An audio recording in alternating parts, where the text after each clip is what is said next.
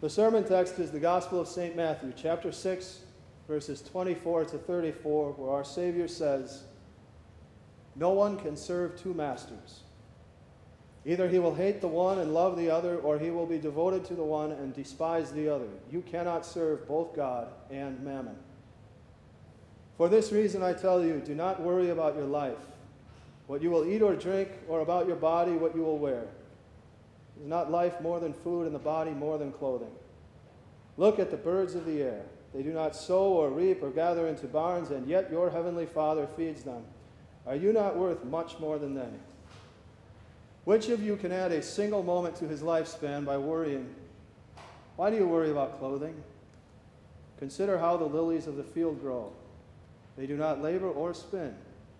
But I tell you that not even Solomon, in all his glory, was dressed like one of these. If that is how God clothes the grass of the field, which is alive today and tomorrow is thrown into the furnace, will he not clothe you even more, you of little faith? So do not worry, saying, what will we eat, or what will we drink, or what will we wear? For the unbelievers chase after all these things.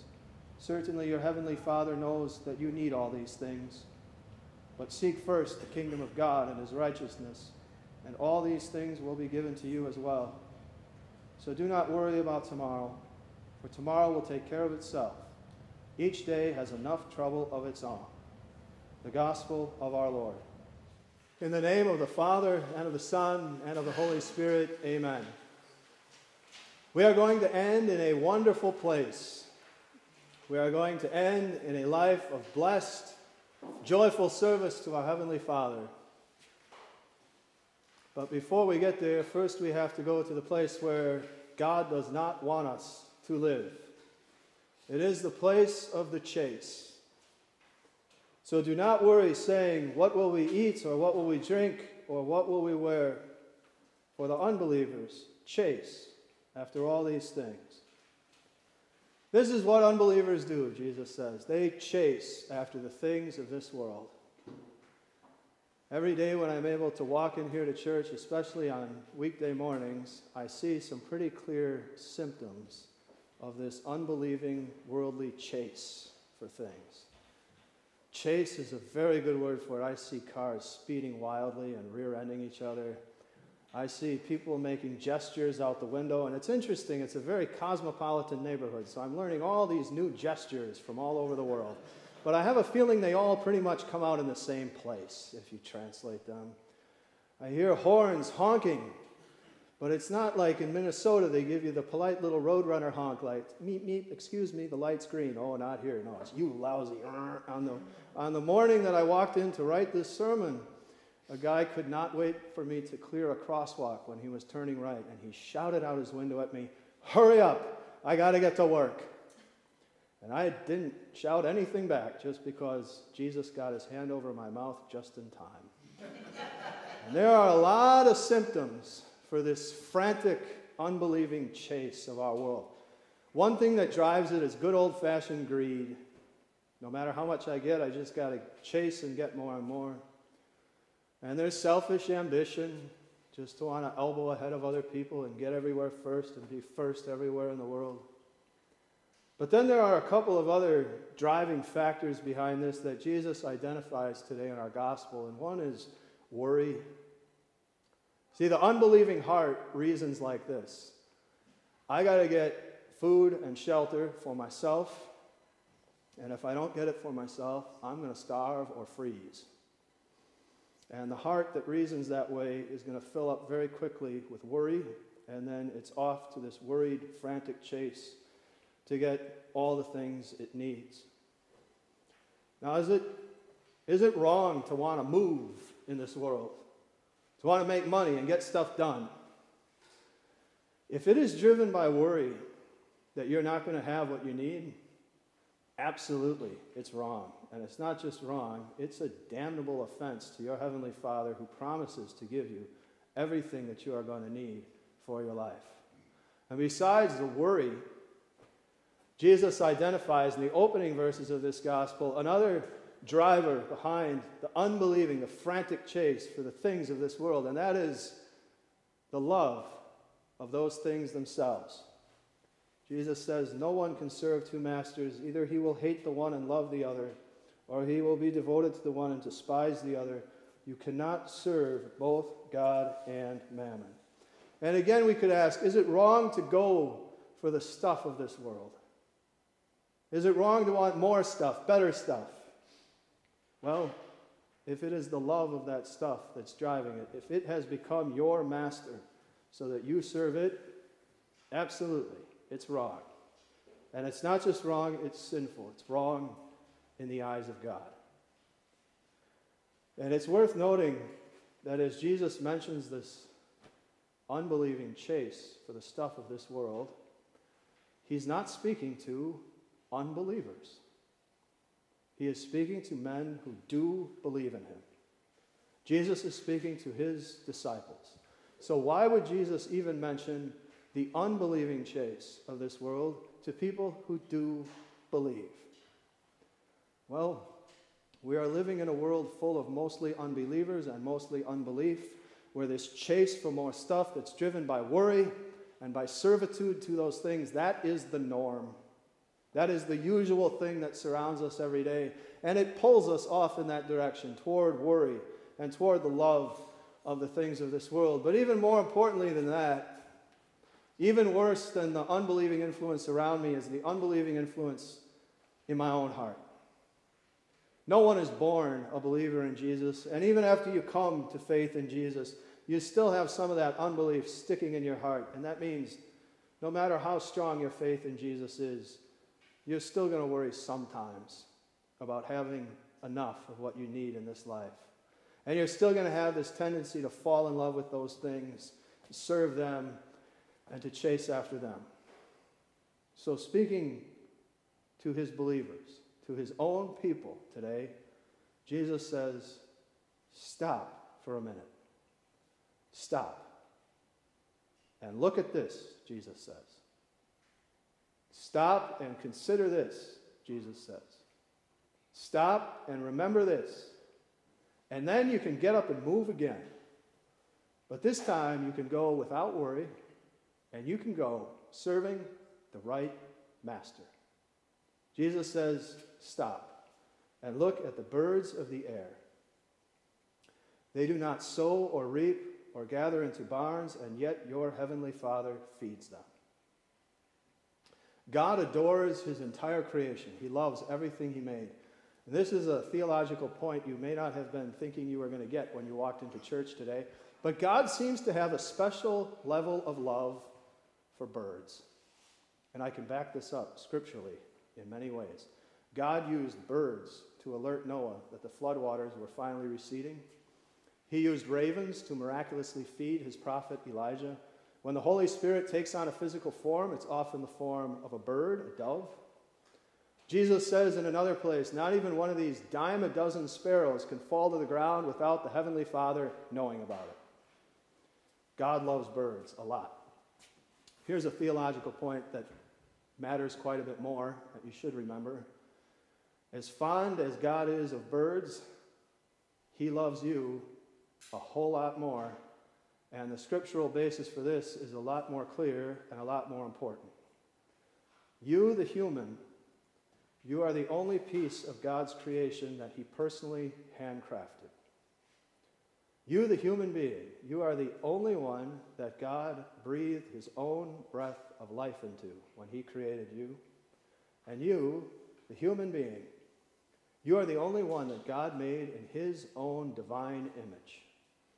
And most importantly, you are the only piece of God's creation that he ever became one of. When God's Son came into this world, he did not come as a bald eagle to save bald eagles, and he did not come as a blue jay to save blue jays. He came as a human being to save you and me, humans. So when that Son of God, who has come to save us, asks this rhetorical question, are you not much more valuable than they? We know the answer is, of course we are. And the one standing there in the flesh, asking that question, he is our living, breathing proof of how valuable we are. Because he's there in the flesh, teaching those disciples and these disciples the will of God so that we will know it and live by it. He is there in the flesh as one of us to step into the place of every sinful worrier and stuff server, and to live a perfect life free from that worry and materialism, with full, simple faith in his heavenly Father to provide everything he needs, and he does it to be our righteousness. Through faith in Jesus, the righteousness of God, the righteousness we need to enter the kingdom of heaven, is ours. He's there in the flesh to die on the cross, to wash away our worry, our materialism, and all of our other sins. And he's there in the flesh to rise from the dead, so that we will too, and live forever. Stop, Jesus says. Look at the birds of the air and how they eat. Consider your value compared to theirs. And know your Father is going to feed you too. And then Jesus says, stop and consider this. Which of you can add a single moment to his lifespan by worrying? Why do you worry about clothing? Consider how the lilies of the field grow. They do not labor or spin. Yet I tell you that not even Solomon in all his glory was dressed like one of these. Consider the lilies, Jesus says, and we'll do that in a minute. But first, we could consider this. What does worrying get you? What good does it do you? Jesus says it can't add a moment to your life, and that's true. There's pretty strong evidence it can subtract moments from your life, but it cannot add moments to your life. You know, we could try a little experiment later today. We could all come back here at 3 o'clock this afternoon, and you just sit right where you are, and I'll stand here, and I'm going to spend 5 hours worrying. You just watch me worry about clothes for 5 hours. And we'll see at 8 o'clock tonight how many clothes have appeared in the chancel because I stood here and worried about it for 5 hours. We don't have to do that experiment because we know what the answer is going to be. If, on the other hand, I calmly and confidently spent those 5 hours stocking shelves or sweeping floors, then would I have money for clothes? If I was really up against it financially and couldn't work, and I announced to you, Christians, that I genuinely needed clothes, would I not be buried in clothes?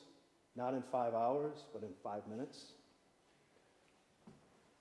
If this is how God clothes the grass of the field, which is alive today and tomorrow is thrown into the furnace, will he not clothe you even more, you of little faith? As you are much more valuable than birds, you are also much more valuable than lilies. And God dresses them magnificently, even though they are here and alive and beautiful today and tomorrow dead and thrown into the fire and gone forever. But you are God's everlasting creation. He made you with a soul that is going to live forever, a body that will too, thanks to Jesus' resurrection. If he clothes the lilies of the field, he's going to clothe you too. Jesus says, look at the birds of the air, look at the lilies of the field, and know your value compared to them. So do not worry, saying, what will we eat, or what will we drink, or what will we wear? For the unbelievers chase after all these things. Certainly your heavenly Father knows that you need all these things. Not only are you eternally valuable to God, but God is more than just your God. Jesus calls him here your Father. You are his dear child through faith in his Son, Jesus. And Jesus doesn't stop there. He also calls him your heavenly Father. That is to remind you that God is in the position of perfect knowledge and total power. He knows exactly what you need to live in this world, and he has all the power in the universe to give it to you. So that should pretty much do it for worry in the life of a Christian. We can move past that now, put worry aside. But there was that other problem that Jesus pointed out in the opening verses of this gospel, and that is falling in love with and serving the things of this world. No one can serve two masters. Either he will hate the one and love the other, or he will be devoted to the one and despise the other. You cannot serve both God and mammon. I think for most Christians in this part of the world, this is the greater force pulling us toward the chase for stuff. Because I don't know how many of us are genuinely worried about where our next meal or our next pair of shoes is going to come from. But I think for many of us, God has filled our lives with so many beautiful blessings that it becomes easy to fall in love with them and serve them instead of serving the one who gave them to us. And this is where it would be a good time for us again to stop and consider the lilies of the field. Beautiful today, magnificently dressed. Tomorrow, into the fire and gone forever. You know what else is going into the fire? All of the flowers that are currently beautifying the property that you owe. You know what else is going into the fire? The house on that property. You know what else is going into the fire? Your car, your clothes, every other material possession that you own in this world. It's all destined for the flames. Here today, gone tomorrow, gone forever. But God is forever. His kingdom is forever. The righteousness that he gives us in our Savior Jesus, that's forever too. And so that kingdom of God belongs to us forever. When we remember this, then we seek God's kingdom first and the righteousness of our Savior Jesus. And how do we do that? How do we seek the kingdom and the righteousness first? You do it by opening your eyes and ears to the love of God. You can read about it in the Bible or in devotionals that are faithful to the Word of God. We got a whole table full of them in the back of church. And we don't order that many to begin with, and I'm always scratching my head at the end of the month when I'm dumping half of them into the garbage. Take those devotion books home with you. Use them. They proclaim the love of God to you from the Scriptures. Have a daily devotion with yourself, with someone you love. But we seek God's kingdom first when we come here and commune. Because in his supper, Jesus is giving us the body, his own body and blood and the forgiveness of our sins. He's opening up the kingdom of heaven to us again. We do it when we take a daily walk in our soul back to the waters of baptism and remember how the Spirit clothed us in the righteousness of Christ and gave us our spot in the kingdom of heaven. That's how we seek the kingdom and the righteousness of God first. And when we do that, the worry and the love of things and the chase that results, that drops out of our life. And what comes in its place? Well, maybe a life of laziness where I will lie in my hammock with my Arnold Palmer and say, well, God has promised to provide everything I need, so now I'll just sit here and wait for him to drop it out of the sky into my lap. Or maybe a mooching life where I take advantage of the charitable hearts of my fellow Christians. Or maybe a childish twisting of Jesus' words not to worry about tomorrow into an excuse to have no plan and direction for my life whatsoever. No. Any Christian who lands in any of those places, and some do, is not thinking this through. If you seek the kingdom of God first, and you rest your heart on the righteousness of Christ, you are still going to move in this world. You are still going to run fast. And you are still going to work. You're going to work hard, and you're going to strive, and you're going to struggle. The only difference is now you're going to do it without worrying and with faith. And you're going to do it serving the right master. Not the things of this world, but your heavenly Father. And it's interesting that Christians who have been set free to work without worrying, to run without chasing, to serve the right master, they end up running faster and working harder and serving more strongly than unbelievers or Christians who do not take these words of Jesus very seriously. Because worry and the love of things weighs you down, and it robs you of joyful energy. But when you seek God's kingdom first and his righteousness, you end up getting blessed in every direction. You get life forever in the kingdom of heaven. In the meantime, God comes through and gives you all the things you need in this world, and he often gives a whole lot more than that. And you get to live your life without worry in joyful service to your heavenly Father. You see what an amazing existence that is. The best possible life that there could be in this world. And that is the existence that God wants to give all of his people. It's much of what Jesus is talking about when he says in another place, I have come that they may have life and have it to the full. You get life forever in the kingdom, thanks to Jesus. And you get a life in this world where you get to work without worrying, you get to run without chasing, and you get to serve the right master. Seek first his kingdom and his righteousness, and all these things will be added to you as well. Amen.